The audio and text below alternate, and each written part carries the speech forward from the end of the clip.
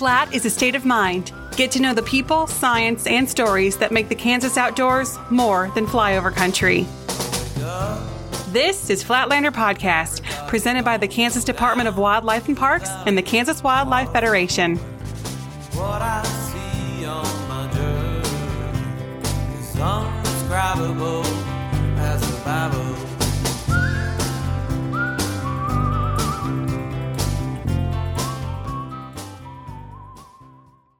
Welcome back, Flatlanders. It's spring in the great state of Kansas, and probably everywhere else in the Northern Hemisphere, I guess. I'm one of your hosts, Lindsay Ryan.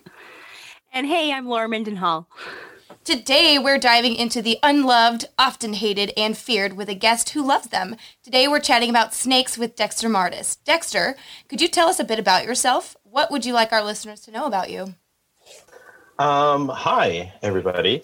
I'm Dexter Martis. I'm the Biological Field Station Manager at Wichita State University, which basically just means that I'm responsible for all of the properties that we use as outdoor laboratories and classrooms for conservation and for education.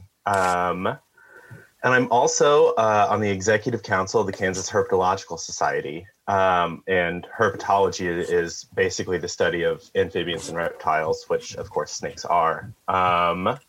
So that's kind of what I do and who I am. I've always been interested in snakes. I grew up in Southwest Missouri, near Branson, and spent a lot of time out looking underneath rocks and logs and anything else that was on the ground, trying to catch little snakes and lizards and stuff. So it's always been something that has really interested me. I've just always thought they were kind of cool. Dexter, I'm really glad you defined herpetological for us, because I think that term can be confusing to people. And can you explain, like, if you're going to go out looking for snakes, flipping rocks, whatever, what do you call that? Like colloquially? Most people just call it herping. Okay. Usually when I'm out doing it, I'm also like equally giddy about finding beetles and other random stuff, moss. So I just broadly use the term fielding because I'm out in the field playing around or doing research or whatever. But typically, most people call the search of snakes and salamanders and whatnot just herping. Okay, cool. And I feel like the three of us many moons ago went herping together on the Air Force Base, right? And we were looking for snakes. We were going to do some swabbing for snake fungal disease. Do you guys remember that? Oh, yeah. It was so fun. Yeah. It was super cool. And I think we documented the first decays. I think you found it, Lindsay. I think I did too. Brown. Yeah. Or I picked him up. Yeah. It's a really cute little snake, the decays brown snake, right? Mm-hmm. Yeah. That's actually the species of snake that I first fell in love with that really got me excited about snakes, because they're small. They're these cute little nondescript, bug-eyed. Oh, they're just so cute. For me, it was ringnecks. Yes. I love a cute little ringneck with their bright orange ring. I agree. They're super pretty. Yeah. Okay. And they're easy to find. They really are. I was on a walk out here in Pratt, Kansas with a couple of coworkers, and right there in the middle of the path, I almost stepped on a ringneck. Oh, wow. Yeah, it was just randomly. So Dexter, since we're on the topic of different snakes that are found in Kansas, how many species of snakes are actually in the state, and how many of those are venomous? So Kansas has right around 100 species of herpetofauna in total, so all of the amphibians and reptiles, and 42 of those are snakes. So the vast majority of all amphibians and reptiles in the state per family unit is a snake. And five by my count, which has a little bit of an opinion kind of swirled into it, are venomous. And that opinion is just that I'm including Western diamondback rattlesnakes, which I'm sure we'll talk about more later. But I'm excluding the snake that people think is most common in the state, the cottonmouth, which I think also is a story that we'll get into more later. So 5 to 6 venomous, depending on how your own personal opinions swirl, but that's what I'm choosing to say. Can you go through the 5 venomous? So you said Western Diamondback. Prairie rattlesnake, which is common throughout about the western half, maybe a little more than a third of the state. The Western Massasauga rattlesnake, which is a small, pretty nondescript rattlesnake found patchily throughout the entire state, from the east all the way to the west. There are definitely spots that they aren't found, but they're kind of the most widely distributed throughout the state. There's also the timber rattlesnake, which is a species in need of conservation in the eastern third of the state, and then the copperhead, which is also found throughout the eastern third of the state in the wooded areas. Okay. Sorry, I was ticking things off in my head as you were going through that. I had no idea that the Massasauga could be found like throughout the state, and my mind is just reeling a little bit from that. So I appreciate that new found knowledge that I have in my noggin that's just rattling around in there. Speaking of rattlers, are all of them native to Kansas? Are there any rattlesnakes or venomous snakes that aren't native to Kansas? So yeah, the Western Diamondback rattlesnake that we mentioned, there's a couple of instances down southwest of Medicine Lodge, right along the Oklahoma border, where we've had encounters, and I say we just as a general people in Kansas, where we've had encounters with Western Diamondbacks, and that we think is just naturally like the occasional little vagrant took a slither up from Oklahoma sort of thing.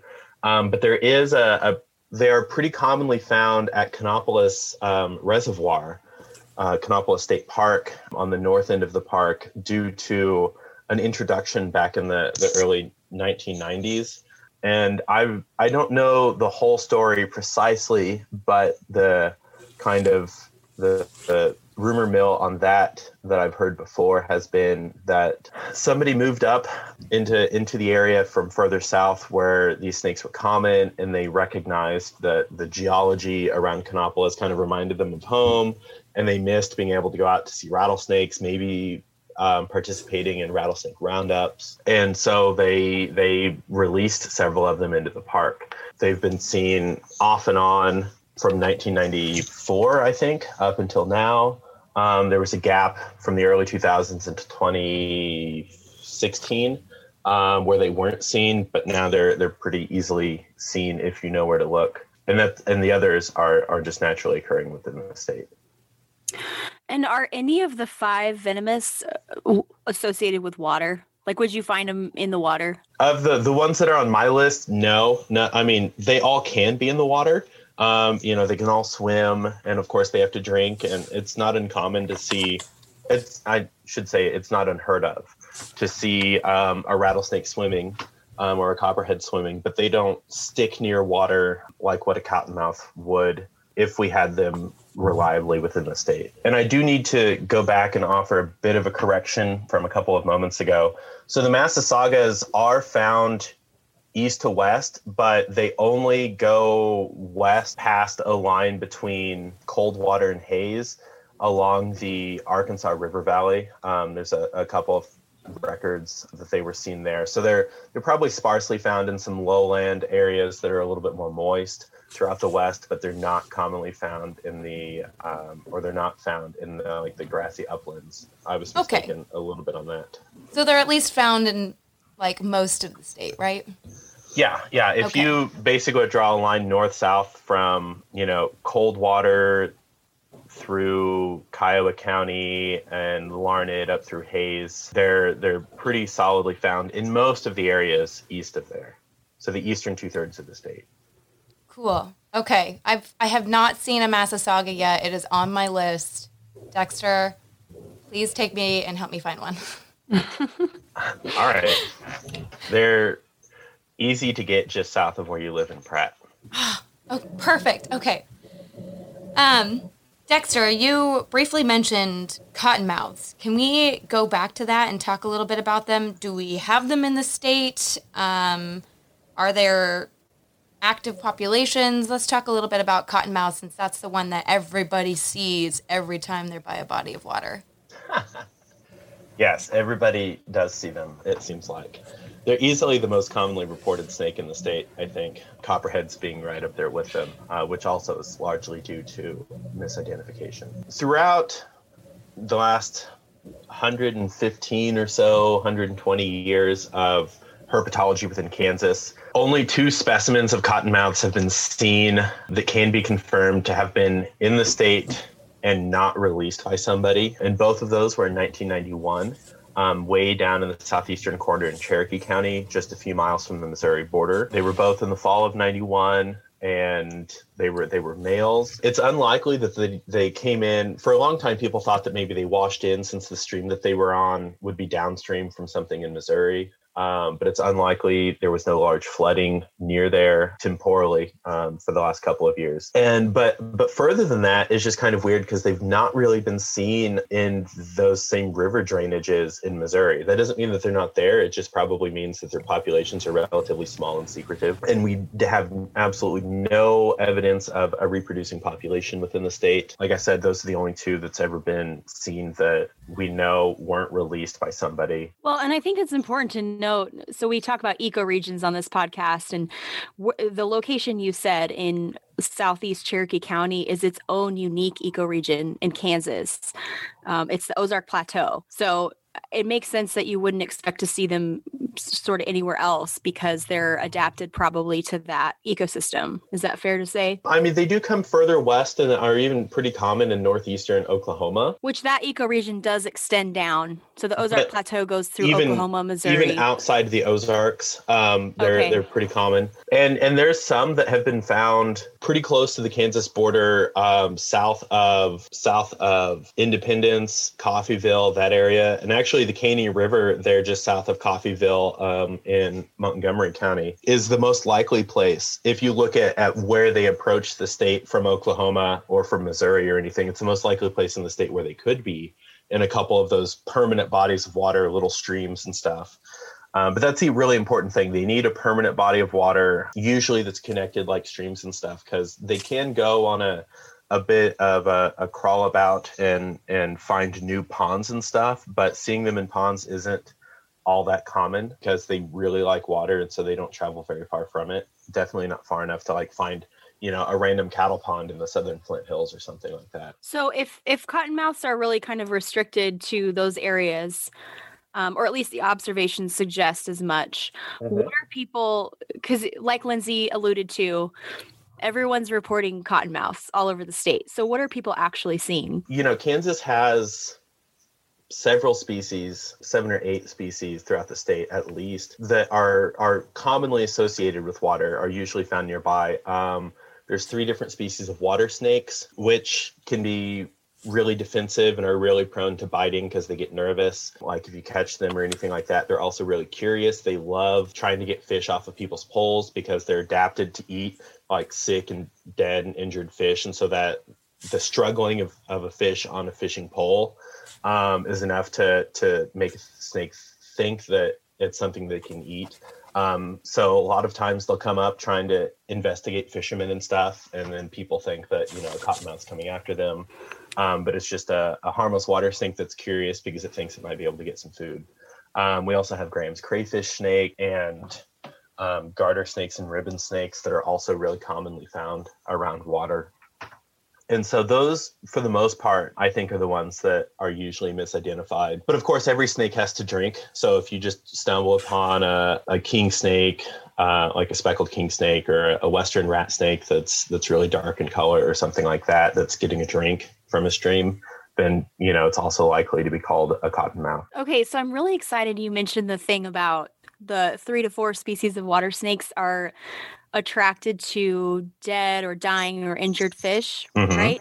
Because a lot of times as a biologist, we get questions about how to do good pond management to have a good fishery in your little pond. And so you would want to have water snakes, right? To kind of like thin out these sick and injured or dying fish so you get a stronger bass population or whatever. Exactly. Yeah. And of course, I mean, these fish aren't big enough to eat adult bass or anything. But the wee ones. Right. But they definitely will select out the slower, the ones that are more likely to be sick or injured.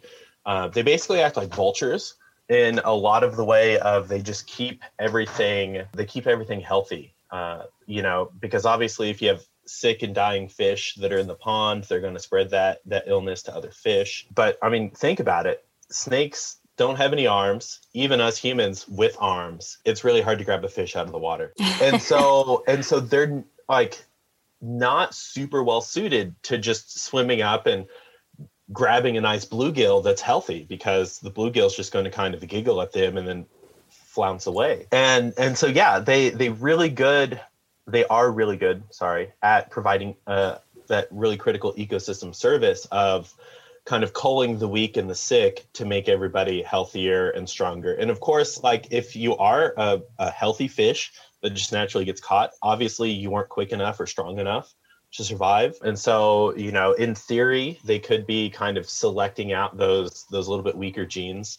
I have no idea that anybody's ever looked at the statistics on that to know whether that's actual science or just, some old wives' tale. But yeah, so yeah, your point was absolutely correct. They're critical for fisheries health in the sense that they make everybody be the best and strongest fish that they can be. So listeners, take note, leave your snakes in your ponds and your lakes, because they're going to help your fish.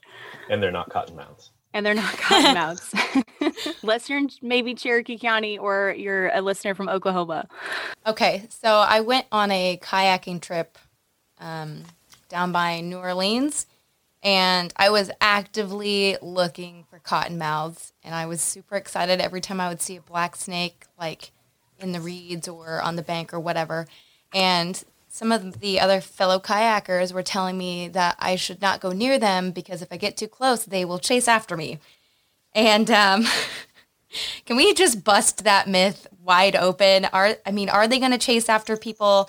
And let's go beyond cottonmouths. Will any snake chase after a person? As a general rule, no. There are a couple of situations. So, like, I'm thinking of coach whip snakes, which are large, visual, kind of attuned, intelligent snakes throughout southern Kansas. Adult male cottonmouths during the breeding season, I think I've read a report to where, like, they'll get so amped up all on the breeding hormones that they will act a little aggressive towards humans. Of course, they're harmless. They can't do anything. So, like, at best, they're going to, like, headbutt your leg or something. That's the only instance I can think of where you may actually be chased by a snake. And I'm not even sure. Did you mean coach whip? Yeah, what did I say? Okay, I think you said cottonmouth. Yeah. I was like, they're not going to just boop you. Yeah. Well, actually, they will, but that's also another story. Oh, they'll boop you? Okay. Yeah. But okay, he meant coach whip. The coach whip may chase after you, and it just adult male coach whips may get all hopped up on the breeding hormones and come at you just because it's looking for a fight. But again, they're harmless, and otherwise snakes may come at you, may move towards you, because like with the water snakes, they sense they're not particularly afraid of you for whatever reason. Maybe they're just used to you being around your pond, but they feel like, hey, maybe I can come up and get some fish or frogs or whatever else. Or another reason snakes can actively move at you is they're trying to hide, and you're between them and where they know is a safe spot. So they know, like, the habitats that they hang out in pretty well. They have a pretty good map in their mind. Yeah, they could be moving towards you because you're incidentally in front of their hidey hole, or because, like, if you're wearing big thick hiking boots that actually have a little bit of gap between the heel and the rest of the sole, they could even see that and think, hey, that's a hole that I can bolt into. Or they're just trying to, like, they see your shadow, and yeah. So they can come at you, they can move towards you. while trying to get away, just because they're trying to get to a spot that they either think or know is safe, or, you know, in the case of water snakes, because they want the fish that you also want. So those are kind of the two things that I think people oftentimes confuse with being chased. And I mean, I've had water snakes. I don't fish all that much, but I've had water snakes move up to me just because they're curious. They're, you know, yeah, they're curious. They like looking at stuff and learning, and they usually keep their distance, but sometimes they don't. Especially like if you're canoeing or something, they're just like, hey, what's this weird two-legged, you know, animal thing that's on this weird plastic log moving through it? I want to check it out. Or, hey, I can sun on that log. And so that's why they tried to get into your kayaks or something. So I think it helps me, and I guess I'm not afraid of snakes, so I have a bias here, but everything you just described sounds like a sweet little puppy, scared, confused, looking for a place to hide or a meal because they're hungry. So it's helpful to sort of reorient the snake's behavior. And I know I'm sort of anthropomorphizing, although using puppies, so I don't know what you call that, but Dogopomorphizing. Yeah, Painted pomorphizing. Yeah, but it helps to sort of just reorient that behavior in your mind. They're not chasing you. There's no evil intent. They're scared and confused and maybe lonely. I love that so much. Okay. Yeah, that's pretty good. So since we've been talking a lot about venomous snakes, what can people do to avoid getting bit by a venomous snake? I know that most of the time it's purely accidental. Someone steps on them or they're walking around and they don't have long pants on. What can people do to avoid accidentally getting bitten? Yeah, like you said, wearing long pants whenever you're out. I know I especially hate wearing long pants, like hiking in Kansas in the summer. But yeah, doing that, wearing good shoes, especially closed-toed shoes, really is helpful. So the main things to remember whenever you're concerned about being bitten by a snake, the highest likelihood of getting bitten by a snake is on your hands, like somebody's trying to catch it or dink around with it somehow. And it's oftentimes, more than 50% of the time, it is a youngish, so between like 17 and 44 years old, white male who is, you know, trying to be brave or just being reckless. And, you know, about 35 to 40% of the time, there's alcohol involved. The majority of snake bites in the United States are from people, usually young white men, trying to catch the snake, and then they get bit because they put themselves within that snake's strike zone. I mean, if you're a snake, from a snake's perspective, you want to bite as kind of a last resort. If you're really, really nervous and afraid that you might, you know, be attacked or predated upon, because what you're doing is you're just slamming your face into somebody else or something else, you know, at a speed that's quicker than what humans can even see, with your mouth open, hoping that you don't get teeth stuck in them and like ripping out some of your teeth. And beyond that, venom is really expensive to produce metabolically. So they don't want to have to bite and inject venom or anything like that because it's costly and dangerous for them. So again, you know, most of the time snake bites are you know, those stats that I listed off. A lot of, and so the next most common types of bite or locations of bites are on the feet below the ankles. So, you know, you're walking along and you accidentally step on something on, you know, a trail or just out in the middle of nowhere, and they just automatically sling back and bite whatever's causing the pressure on their body. So yeah, closed-toed shoes, especially, you know, if they're kind of ankle height or higher boots, and wearing jeans. So the thickness of denim and kind of how robust it is as a fiber helps to mitigate that sort of, helps to mitigate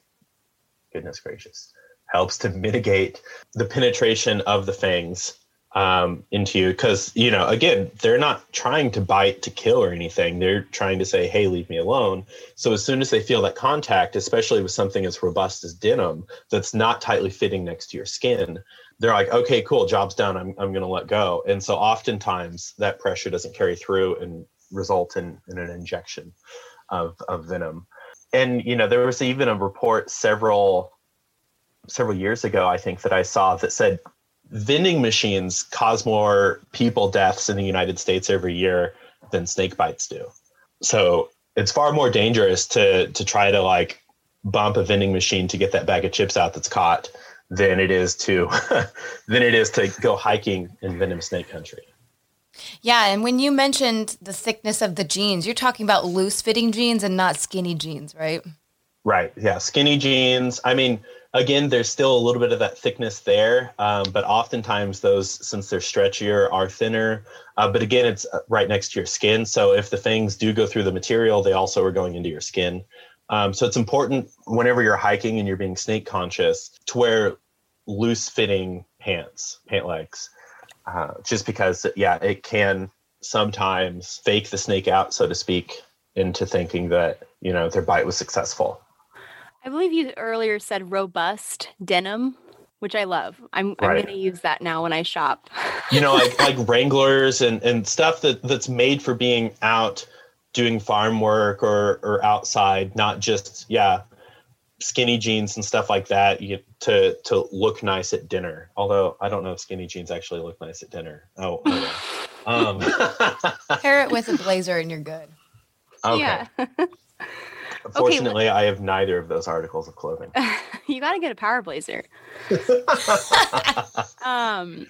Okay, so in terms of avoidance of getting bitten, so Lindsay and I, through our work with Kansas Wildlife Federation, we do a lot of promoting of this certified wildlife habitat program, wherein people can sort of convert their yards back to good habitat.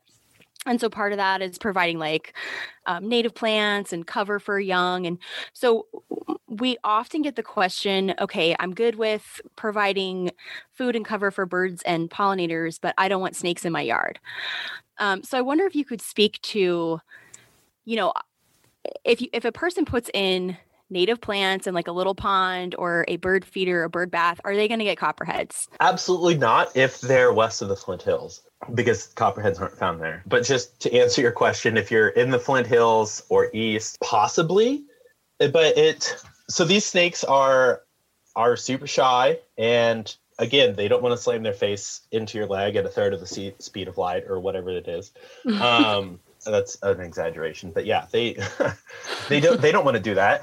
It can't be any more comfortable for them than it is for us. And so the main things is snakes really need three things throughout most of the year for life.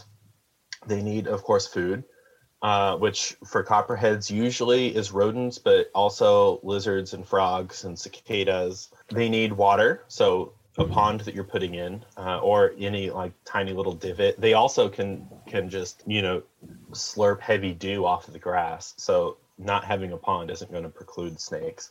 But most importantly, they need shelter. And so, keeping, especially right around the house, keeping vegetation and clutter, not junk necessarily, but like yard ornaments, just random pieces of lumber or rock or whatever that provides some sort of safety place for them to hide under. Not having that around your house helps to not have them right around your house, but it's definitely a weird balance when you're trying to advocate for wildlife habitat in native yards, but preclude, the possibility of a venomous snake being there. I don't really... Go ahead. Yeah, like not having a brush pile. Yeah. I mean, that's a good start. Yeah, don't have a brush pile. So like you can plant native plants and have a little pond and bird feeders and stuff. Like birds aren't going to really influence the presence of copperheads very often. So you can have all of that, but as long as you keep it tidy and don't really have spaces for them to hide, they're not going to feel very comfortable chilling in your yard. Okay, and I used copperhead as an example because I do live in the Flint Hills and we do have copperheads here.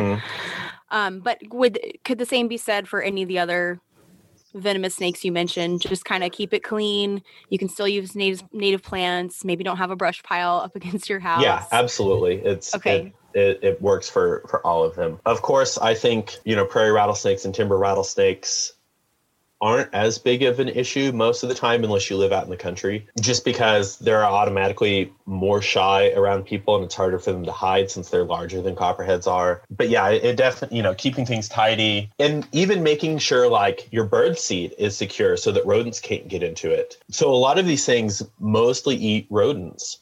And so basically doing stuff to mitigate all of the mice and rats that you might have around your place will make sure that, you know, there's no food there. And if it's tidy, there's little or no shelter. They don't really have a reason to hang out there. So you can still do a lot of stuff that provides ecosystem services to pollinators and birds, and even frogs and stuff like that, without providing good, preferable habitat to venomous snakes. That's great advice. Yeah, it is really good advice. And I'm really glad that you asked that, Laura.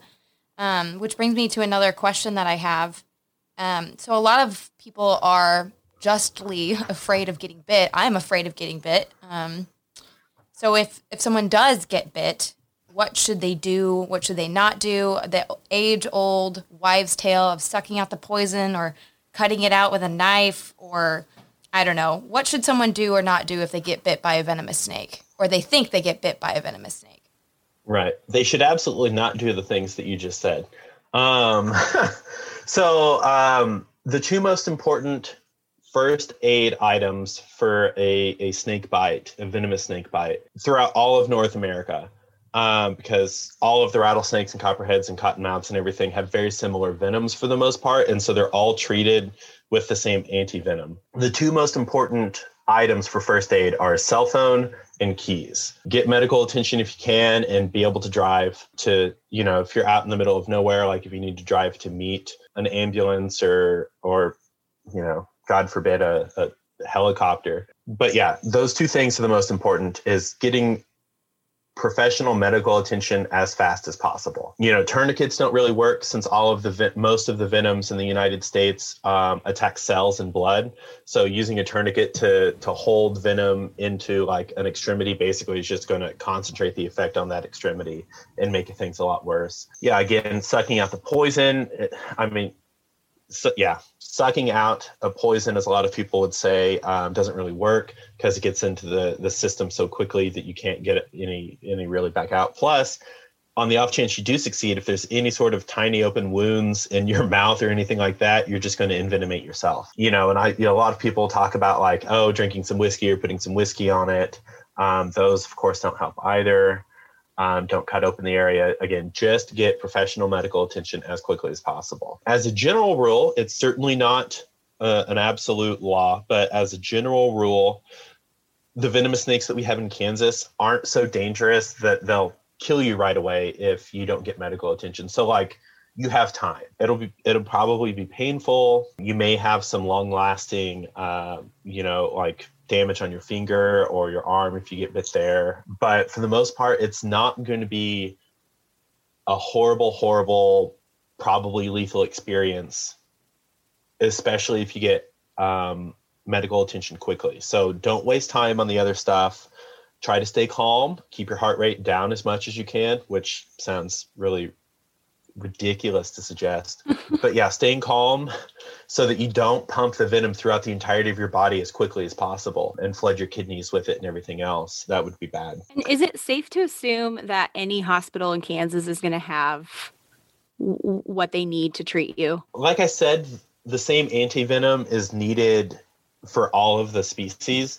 So there's a really good likelihood that they'll have at least a little bit on hand, or it will be really quick to as soon as you make that 911 call and, they know that they have a venomous snake bite coming in, they can look to see where you need to be directed or where they need to send anti-venom to, like on a helicopter, really quickly. So it should be pretty easy to get the treatment that you need pretty quickly. There was something else I was going to say, but I cannot remember. Oh, do not try to catch the snake. Like I said, the same treatment is there regardless of the species. So there's absolutely no reason to try to catch the snake. A lot of people think like, oh, the doctors won't know how to treat this unless I take the snake in and they can ID it. Doctors aren't any better at IDing snakes than you are 90% of the time. Because it's not their area of specialty. They have more important things to do, like, saving lives. Yes. So taking that only is also going to get you bit either again, or if you're a bystander, you're going to be a second envenomation. You're also taking a venomous snake into a hospital where people aren't trained to handle them. So yeah, leave them where they're at and just go just go to the hospital and get treatment. So there is a Facebook page, I think that's simply named the National National Snakebite Support is a Facebook group where basically people can go and say, hey, I was bitten here on my body, here in the country by probably this species. Here's my symptoms. And really the only people that talk on there are like the 3 or 4 doctors in the country that are fully certified and professional treaters of snake bites. And so they can then get in contact with the local physicians to discuss treatments and say, hey, no, research says you don't want to do a fasciotomy because it just causes more tissue damage than the pressure would, et cetera. So that's a really great resource too, is getting advice from there. They can talk with your actual doctors to make sure that you get the best treatment as quickly as possible. Okay, quick tangent here since you mentioned Facebook. What is the other, is it KHS that has the Kansas Herp Facebook group where you can post a photo of a snake or whatever to get an identification? Yeah. So there is the Kansas Herpetological Society Facebook group that you can go and you can share photos and say, hey, I found this near my home. I need to know what it is. Of course, nobody there is qualified to deal with snake bites, but we can do everything else to help you as far as like, look at trying to clean up your home around your home to keep these things from being there. Or that's a really cool, harmless DeKay's brown snake. It's not a baby copperhead. You can keep it around and they'll eat like slugs on your flower beds and stuff. So yeah, you absolutely can use that as a resource. That's why we have it. So yeah. Very good question. Thank you. Yeah, I like it when Facebook and social media can be useful like that. And so if you find yourself just doom scrolling through your news feed, just unfollow everything except for the 2 things Dexter said, and maybe like a bird group, or there's a good Kansas Native Plant Society. Yeah, and then you just passively absorb all this knowledge when you're scrolling through. That's exactly what I did, Laura. And being on social media is 90% more enjoyable. Yes, agreed. And you're smarter. Yes, I'm so smart. Can confirm. Oh, thank you. Okay, so while we're on the subject of people getting bit, or we're on the subject, I suppose, can we talk about the difference between something being venomous and something being poisonous? I know that's a pet peeve for a lot of people. And I feel like it would be good knowledge to share with the public. So scientifically speaking, most of the time, or not most of the time, a poison is a toxic compound whose proteins are absorbed, so whose dangerous molecules and whatnot can be absorbed through like mucous membranes like your eyes or your skin in certain situations, or if you ingest it, and it can be absorbed through your mouth. So like, toxic frogs, if you lick them, that would be a poison. It's the same as getting food poisoning. You have to like ingest it or somehow absorb it. And it has a different chemical makeup than what venoms do. So venoms are something that can't move through those barriers. So they have to be injected into the body via like a bee or a scorpion sting or a bite. Or, it can just get into an open wound, like I mentioned earlier, if you're trying to suck the venom out of somebody that was bitten by a snake, like if you have open sores in your mouth or a little tear in your gums or anything, or anything like that. So yeah, those are kind of the main differences between those is if you bite it and you get sick, it's poisonous. If it bites you and you get sick, it's venomous. I love that saying. Yeah, that's really handy. So I'm thinking, okay, so don't lick frogs. Don't eat those bad mushrooms. Those would be poisonous. Correct. Okay, good. And you said anti-venom, right? We're not doing the old Frenchy anti-venom or whatever. Right. Yeah, and that's a long, convoluted story because I really love the roots of words and how language evolves. Recently, when I was looking into it, I went into a deep dive. But yeah, so long story short, part of the United States, or not even part, but just, a small percentage of people in the U.S. still use the phrase anti-venin, which is, based off of an old French serum that was supposed to treat snake bites. But most of the world uses anti-venom with no hyphen in it or no dash. I'm from Kansas. I don't know the difference between those two words. Yeah, and so, but it's really cool.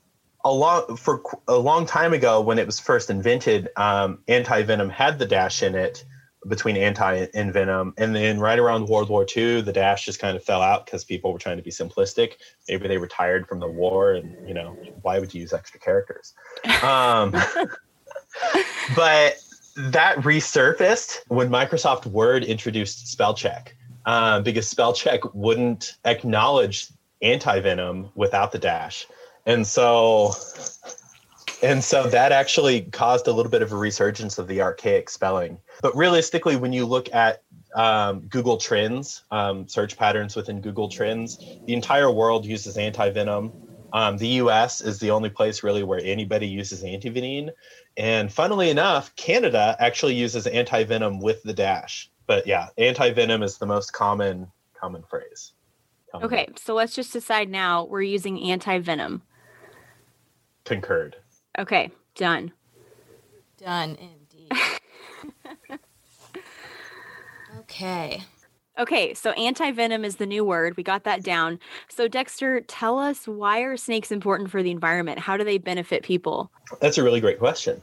So snakes do a variety of things that help support the ecosystem as a whole. Like we talked about, water snakes and other things can eat sick and kind of injured animals to keep the populations as a whole healthier. Further than that, they generally, help to keep rodent populations down, which prevents rodents overfeeding on plants and causing, an ecosystem collapse, because suddenly there's no good plants there that other things need to live on too. Obviously, rodents also have great potential for property damage, eating wiring and everything else in your house, and tremendous impacts on crops, both pre and post harvest. So that's one really important thing that snakes do to help out people and the environment. Going further, they also have a tremendous impact on keeping tick populations down. What? Yeah. So some really cool research that came out of the University of Maryland a few years ago is they just looked at timber rattlesnakes in 3 or 4 different places around the eastern U.S. And throughout their research, they actually concluded that per animal, each rattlesnake could consume between 2,500 and 4,500 ticks every year. Wow. Because those are animals, those ticks, are also on the rodents that the snakes are eating, so they're just kind of bycatch. But also, that's another important thing of keeping rodent populations down is a lot of ticks, spend their nymph stage of their life when they're young, feeding and growing up in rodent dens. And so the less rodents you have, obviously, the less the ticks can reproduce as well. So that's really important. And, they looked at one species that can have some pretty good population densities where, the habitat's good and where they haven't been horribly persecuted by humans. But overall, they're relatively rare in a lot of their range throughout the country. Dude. So that's up to 4,500 ticks per semi-rare rattlesnake per year. And if you think that, take that out through king snakes and through rat snakes, every snake that eats rodents also, in theory, may be able to have an impact similar to that or potentially even greater. Because some timber rattlesnakes maybe only eat twice a year. They'll have a nice squirrel or something like that in the spring, or a rabbit. And then again, like in late summer or fall, and that tides them over for the entire year. So, things that are far more active may be eating more and may even have a greater impact than that. I'm about to go make a brush pile outside my house just to bring in more snakes, because we have a lot of ticks up here. Right. That's amazing. I am really glad that you explained that they eat the ticks as like a bycatch almost thing, because when you said that they help take out that many ticks. I was imagining snakes going around and just slurping up little ticks on all these little plants, and I was like, oh my Like God, boba I balls? love them. Yes, just like boba balls. Like little gummy bears. To my knowledge, they don't have enough lip function to use a straw. Okay. I was wondering. That's awesome. But even beyond that, so that's just all stuff that they do in the ecosystem. Even beyond that, though, especially venoms, snakes have a tremendous impact on everybody's life in the country, even if you don't like live out in the country where ticks are a problem or where mice are a problem. I mean, I guess if you live in the city, mice are a problem, but you don't have snakes. So a lot of snake venoms, I guess is the easiest way to say that, are used in healthcare. So like copperheads, which as a lot of people know, are one of the most common snakes in the eastern United States. Their venom, some compounds in their venom were studied and have actually been used to synthesize what's called contortrostatin, which is a cancer treatment that is really widely used to treat breast and ovarian cancer these days. It's one of the most common treatments. And I think it's also used in other types of cancers, but I'm not positive. So I'm not going to insinuate anything more than that. But that's really cool. Tree vipers from Asia, Wagler's tree vipers, which are beautiful snakes, their venom, some compounds in their venom have been synthesized and studied that's actually been used as a new type of blood thinner that possibly can help with heart attacks. Because it enhances the flow of the blood around blockages and everything. But at the same time, other little aspects of that compound prevent just random bleed outs from other injuries and stuff like that. So that's another snake venom that's being really helpful because it led to some really cool medical discoveries to help with heart attacks. And ACE inhibitors, which a lot of people are familiar with because of blood pressure, and it's treated with heart failure and oftentimes also used after heart attacks, first arose by studying Brazilian viper venom. Sea snake venom, the neurotoxin in it that attacks your nervous system, or the nervous system of their prey, in theory, is actually being looked at as a probable treatment for Alzheimer's and maybe Parkinson's. Same with, I think, some cobra venoms have been started to look at for things like that. Even beyond that, Gila monsters, which are a venomous lizard from the desert Southwest in Mexico, their venom is used in diabetes treatment, and poisons from tropical frogs and toxic compounds from various plants in the tropics and elsewhere are also just, part of a bigger spin-off of why humans need nature and to conserve nature. Aspirin first arose from compounds in willow bark, for instance. So that's a bit far afield from why snakes are important to people, but that's why nature is important to people.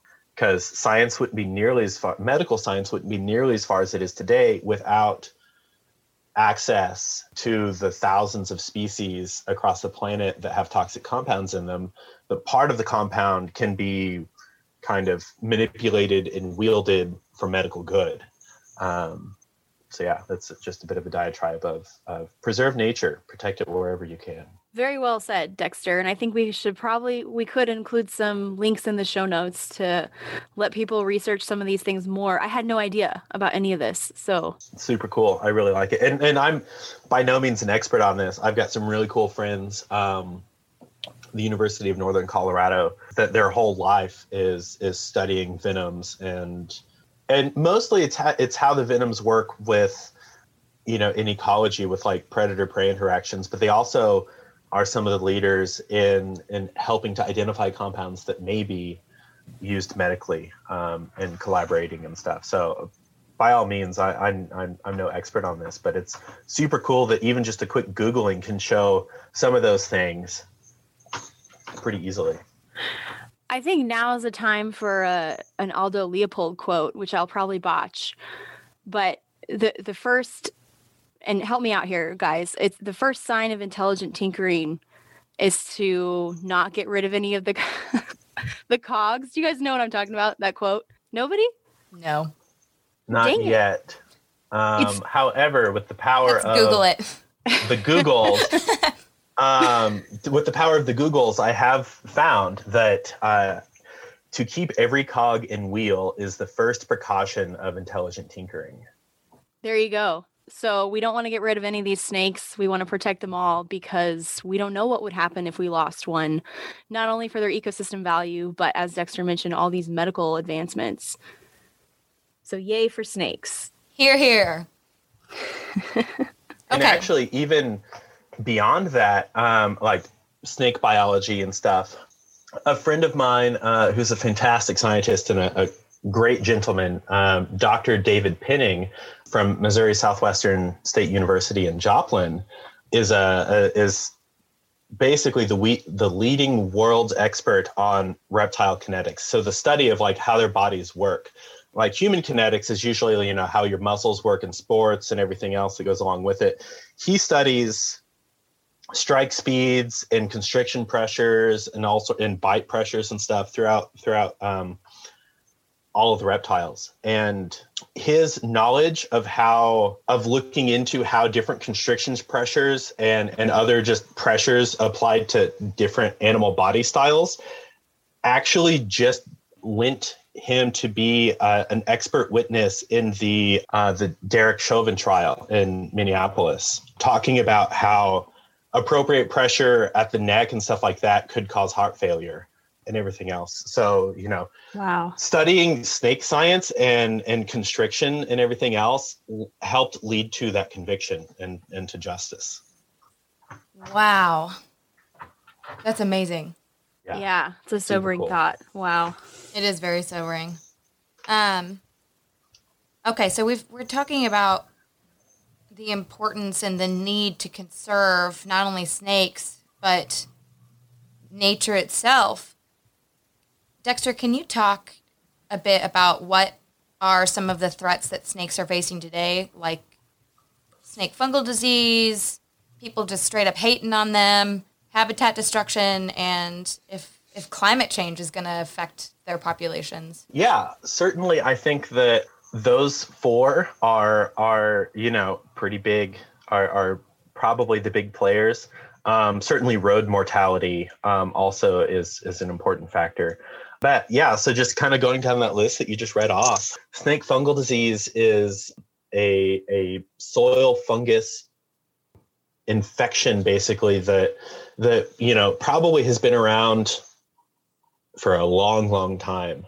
Ophidiomyces is the genus of that fungus, and it's likely that there's several species throughout the world. There's just a really low-grade little fungus that lives in the soil that infects snakes, and usually it's relatively harmless.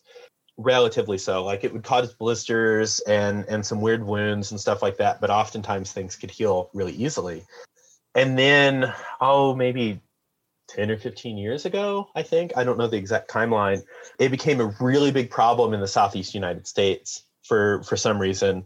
And I don't know why, but, you know, people who had been studying snake populations in the same spots for decades started noticing large die-offs and large illnesses and stuff like that. And, you know, it drastically affected snake populations for quite a long time. And it's been observed throughout most of the eastern U.S. now, having these large infections. And I don't know whether it's different species were transported on like field gear or in dirt or something across the country, so they hybridized and became more virulent, or if climate change, things getting warmer and wetter in the southeastern United States just allowed them, you know, to become their optimal fungal selves. I don't know at all what caused that change, but it seemed like there was suddenly a drastic increase in how dangerous it was to snakes. And some snakes could take a year or two and fight it and recover and still go along like a champ. Some of them just had internal issues that they couldn't overcome and ended up dying. Some of them just had severe necrosis of like the head, where like a third of the skull would just rot away. And of course, you know, it's hard for a snake to survive that. So that's just something that, you know, I'm not an expert in it by any means. So I don't know everything about it, but it's something that has been a tremendous hurdle to overcome, especially in the eastern United States for the last decade or so. I think I recall seeing that some populations were starting to recover, like just some of the individuals didn't have the right immune system to fight it. And now the ones that did have better immune systems, are doing better.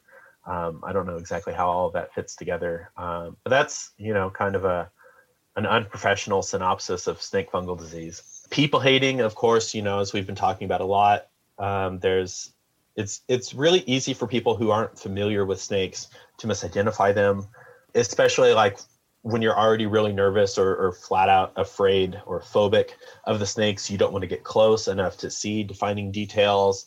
If you are close enough, you're usually kind of jittery and your mind's going 1,000 miles a minute, and people are just cautious or afraid. And so they persecute snakes unjustly a lot of the time. That's a big issue. Of course, one person killing one snake here and there, it takes a while to add up, but it can add up. The bigger thing is, people unjustly thinking that venomous snakes are really going to be dangerous to livestock or something, and just going out and there, there's reports of people just like putting dynamite in rattlesnake dens and blowing it up and killing a couple hundred snakes, in 5 minutes. And that wipes out an entire local population. Or dumping gasoline down it. That's something else that's common. It used to be common, of course, and that also kills everything else around it, and it sterilizes the soil and yeah. So those aren't good things either. Habitat destruction is a big thing, especially in urban area. In Kansas, especially around the Kansas City area where there's a lot of rapid expansion. There's some small snakes like the smooth earth snake and the red-bellied snake that most of their population in Kansas is kind of up in that area. And so the more there's urbanization and the more that hillsides and forests are being bulldozed and turned into parking lots and strip malls, the less habitat they have. And so that's a really critical thing. You can't live where you can't live. And of course, climate change again, it may not affect some things, but there's a lot of snakes that whether they're in the mountains and they have to hang out at a certain altitude because that's the precipitation gradient and the temperatures that they're adapted to, or whether they're in forests that suddenly are going to get a lot drier and they're used to humidity, so they'll dry out more quickly. Maybe their eggs or their young will be more susceptible to desiccation. It's a threat that climate change could have. Again, it being hotter, it makes infections more likely to run rampant. So yeah, all of those things are pretty significant threats to snakes these days. And also feral cats. We've got so many feral cats that run around in the country. It's not uncommon to drive, an hour down country roads and see 4 or 5 feral cats at least. And who knows how many you missed. And each one of those can potentially kill hundreds of snakes and songbirds and frogs and lizards and rodents and things like that every year. Then multiply that through the hundreds of thousands of cats that there are throughout the country. It really can have a large additive effect. So if everything Dexter just said has made you feel really sad, go ahead and get onto that KHS Facebook page, because the first step is learn your snakes, learn about their habitat, learn about their ecosystem, and then also maybe consider, like I mentioned earlier, that certified wildlife habitat. If you are living in one of those urbanized areas, trying to do a couple things to rewild your space to help some of these snakes. Yeah, I love that. That's definitely good first steps to trying to be better stewards of the land. Yeah, and being those better stewards will not only help the snakes, but other wildlife as well. So keep that in mind. Right. So I want to talk about one of my favorite things in the whole world, which are possums. Okay, I love possums. If you know me, you know that I love possums for a lot of reasons. We're probably going to have a whole episode about possums because I love them so much. But they are like somewhat or mostly immune to a lot of snake venom. Dexter, could you talk about that a little bit? I can talk about it a little bit. Again, this is outside of my specialty, so everything's going to be, what I could find on the Google and just what I've read. But so possums, I don't know if I would say they're immune. They probably are close to immune, but they're definitely highly resistant to snake venoms. It's more like a tolerance. Yeah, they have a really good tolerance. And so a really cool thing, and everybody knows, maybe not, but possums are also amazing, resistant to Lyme disease and a bunch of other stuff, because possums are just really weird and unique across North America, throughout the ecology of North America.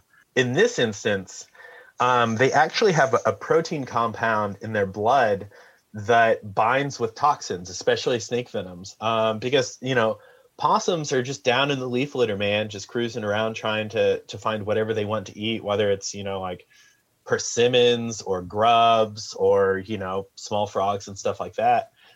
So they're down there with snakes, and it's likely that they get tagged by venomous snakes quite a bit. And so they've developed over their history a good protein shield, basically, from the toxins that binds with the venom. Basically, it just encapsulates and neutralizes the venom to keep it from attacking their cells. And there's some really cool research I found that one of the first studies that looked at this looked at two different snake species, the Western Diamondback, the Western Diamondback rattlesnake, which we've talked about a little bit and are pretty common throughout the West and the desert Southwest, even up through Texas, and there's a couple populations in Arkansas and Oklahoma, eastern Oklahoma. They're common throughout western Oklahoma.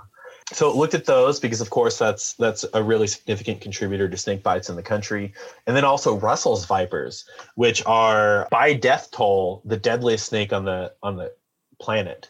And it doesn't mean they're the most venomous. They're not the most potent, but they live in India, where, of course, there's a high concentration of people that are outside in nature, working in fields or whatever. And their venom is pretty potent. And so they actually can claim, I'm spitballing here, but I think something around 10,000 lives a year compared to the 6 a year that the United States averages in snake bite deaths. And so the study looked at those and found that the protein molecules from the possum blood neutralized both of those, even on a continent where they didn't, live to adapt together. And then some preliminary research that I saw also suggested that it worked on species from Africa, where, of course, possums also aren't. And so that's something that's really, really cool to me, is just that, not only does it deal with the hemotoxic venom of North American pit vipers, but it potentially just runs the gambit and is just like, oh, cool, there's a venom, I'm going to laugh at it. That's probably about as much as they laugh, too. What's even cooler is the researcher that was looking into that was able to encode E. coli, which is, what we get sick off of that lives in chicken. They were able to code E. coli to reduce the first several protein pairs of that chemical as a way to potentially start synthesizing it for humans. And I don't know, to me, that seems like it would be an inoculation, like a vaccine, but my understanding of that sort of science suggests that I'm probably interpreting it wrong. I have no idea what that means, but it's just really cool that they were able to take this thing that usually makes us sick and basically train it to create this thing that prevents possums from being envenomated or from dealing with venom. And it could potentially have some sort of health impact for humans in the future, which is just super cool. And I don't understand all of that science enough to say anything more about that, but it was just super cool. Yeah, some more medical advancements. Mm-hmm. Go gadget nature. Yeah. Okay, so I'm going to challenge you, Dexter. I want to know what snakes are doing in the winter, and I want to know it in 2 sentences or less and using a good vocabulary word. Since you're a logophile. And we're trying to teach our listeners a common language in which we can discuss ecology. So hit us with a cool biology word. Snakes in the wintertime are usually just hanging out below the frost line, just hibernating somewhere where they're not going to freeze and die. And whether that's rocky outcrops and crevices or down crayfish burrows, hanging out in the water level to where it won't freeze, to regulate their body temperature. Yeah, they're basically just chilling and hibernating. Okay, hibernating. Yeah. There's your biology word. We'll link to the definition. Is it true hibernation? That's what it's always called. I would have to recheck the definition on true hibernation to really get into like, it checks all these boxes. But they're in hibernacula, right? Right. Which is, just the name for their dens. Which is a cool word, I have to say. Hibernacula or hibernaculum. I forget which one's the plural. Is plural. Is singular. Okay. Noted. Okay. I would like to thank Laura for challenging you. That was really good. I really loved that. But we have a couple more questions we're going to ask you to wrap up this episode, and they're relatively short and sweet. The first one is, what is your favorite snake? My favorite snake? Oh, goodness gracious. I love all snakes, especially whatever one I'm seeing in the moment. I'll usually say, oh my gosh, this is my favorite. But usually what I come back to is western worm snakes. They're a tiny little ground-dwelling fossorial snake that I grew up with in Missouri. It's what I oftentimes found under rocks in the backyard. They're a really dark, like beautiful slate gray on top, and then their belly is bright pink, kind of like salmon, or somewhere between salmon and bubblegum. And they're just super cool. They're unassuming. They're harmless. They have a really nifty little hard sort of spike almost on the tip of their tail that they can use to kind of drive into the ground as they're moving along, and it gives them a little bit of extra pressure to push forward through stuff. And also, if they have to turn around, like if they hit a dead end running into a rock or something, they can use that as an anchor to help pull their body back out. And when you catch one, of course, they're tiny. They can't bite. They don't try to bite, but they'll like wiggle that little spike into your hand. And I mean, it just feels like, you're pushing a ballpoint pen against your skin, but without all the pressure that, a big human arm can provide. So it's harmless, and it's just kind of cool and cute. But yeah, they're my favorite, I think. Okay, so I Googled them, and I'm low-key crying because they are so stinking cute. Yeah. Okay. Western worm snakes. And we do have them throughout about the eastern third of Kansas, too, in woodlands. Oh, okay, so I have to go east to find them. Yeah. Okay. Good to know. Okay, hit us with your super cool snake story. A super cool snake story that I love to tell is, hearkening back to earlier in the podcast, I mentioned that Western Diamondbacks were kind of more or less rediscovered at Canopolis Lake in late 2016 by Paxton Hutto from Winfield. He was up there in November on a birthday camping trip or something and found some in a cave. And so in 2017, I was president of the Kansas Herp Society, and our fall field trip. So we do field trips every year to allow people to get out and about and see the nature that's in their backyard and stuff throughout the state. So our fall field trip that year was up at Canopolis to look for them. And I was hiking with a couple of high school teacher friends of mine and their students. And I'd been explaining, this type of snake probably are going to be at the base of rocks or underneath rocks, underneath shrubs and stuff like that. So that they're, just in dense vegetation where it's hard for things to get to them. They're safe. There's also probably a lot of rodents going around. And one of the high school students was super peppy and enthusiastic, and she jumped ahead of me across this tiny little creek ravine and landed on a big rock near a big rock face, and immediately shrieked. And it seemed like she moved so quickly. It seemed like she teleported behind me, and was telling me that there was a big snake there, and it was rattlesnake. And I was like, well, how big was it? And how do you know it was rattlesnake? Of course, it was huge. I think she said it was 7 feet long, and it rattled.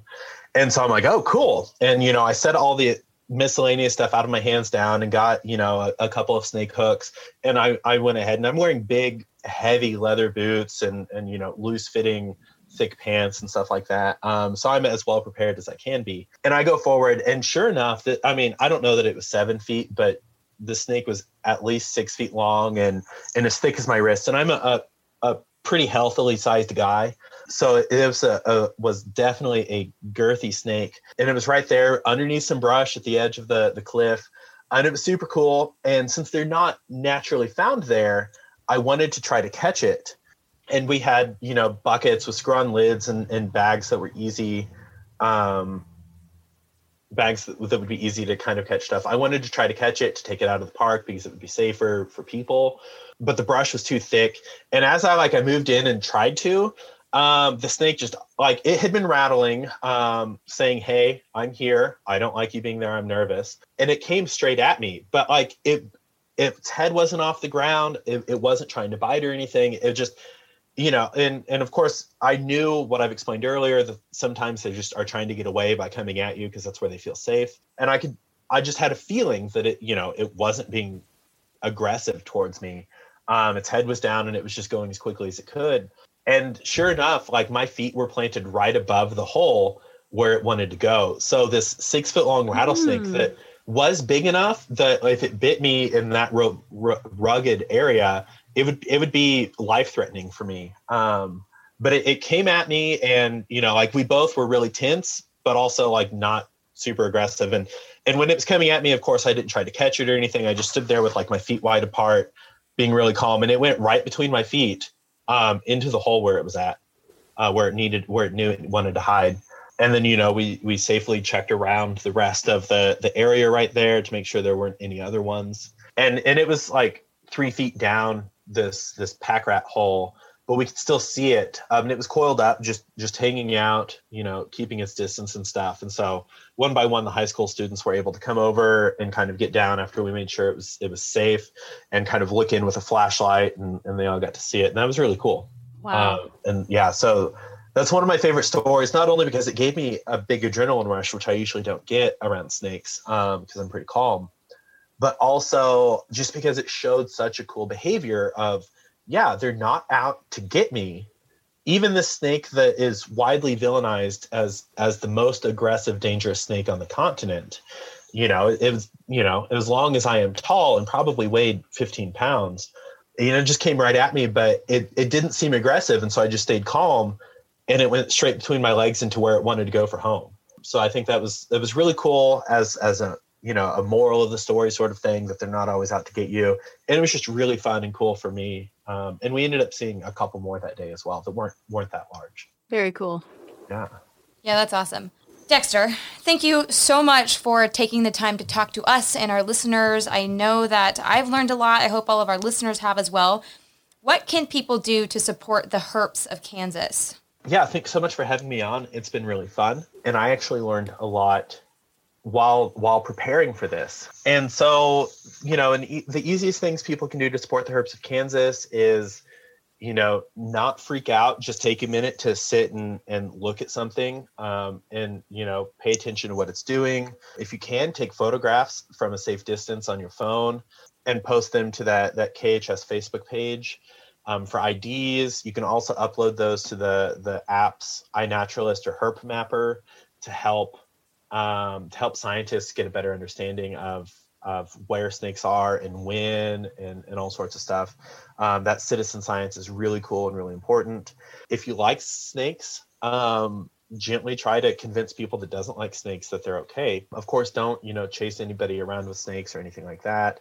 Don't try to spook them. Be respectful of their boundaries and everything else, but just try to advocate for them, and always just be aware of places where they might be and keep an eye out for them.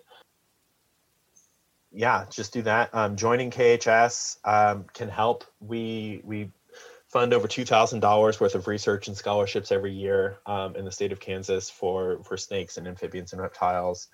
And we try to disseminate a lot of information about them and stuff like that. So all of those are just kind of, I think, really cool, really easy things to do to help snakes and wildlife in general out.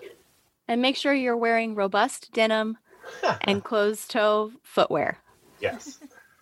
Yes. Mm-hmm. Okay. Thank you again, Dexter, so much for sharing your snake knowledge. Thank you to all of our listeners. Get out there, become friends with your friendly neighborhood snake, but, keep a safe distance. Be respectful of them. Also, side note, if anybody knows someone who knows some stuff about moss, send them my way, because I really want to have a moss episode. Ever since Dexter brought up moss way in the beginning. Yeah, again, if you want to learn more about snakes, consider joining the Kansas Herpetological Society. They're super awesome.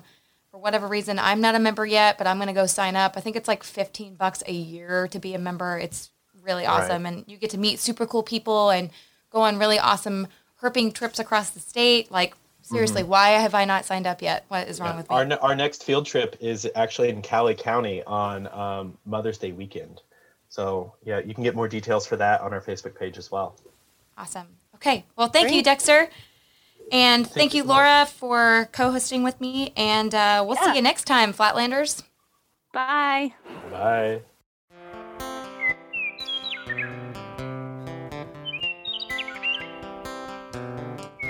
Flatlander Podcast is made possible through a partnership between the Kansas Department of Wildlife and Parks and the Kansas Wildlife Federation. Sound and production by Megan Mayhew. Music by Kansas locals, the Box Turtles. Become a member of KWF for free by visiting kansaswildlifefederation.org. And be sure to follow KWF on Facebook at Kansas Wildlife Federation and on Instagram at KS Wildlife Fed. Stay up to date on all things KDWP by following the department on Facebook at Kansas Wildlife and Parks and on Instagram at the KDWP. Remember, the Kansas Department of Wildlife and Parks is supported by Flatlanders like you through the sale of licenses and permits. Consider buying a hunting or fishing license today to conserve and protect the wild spaces and faces that make Kansas more than flyover country.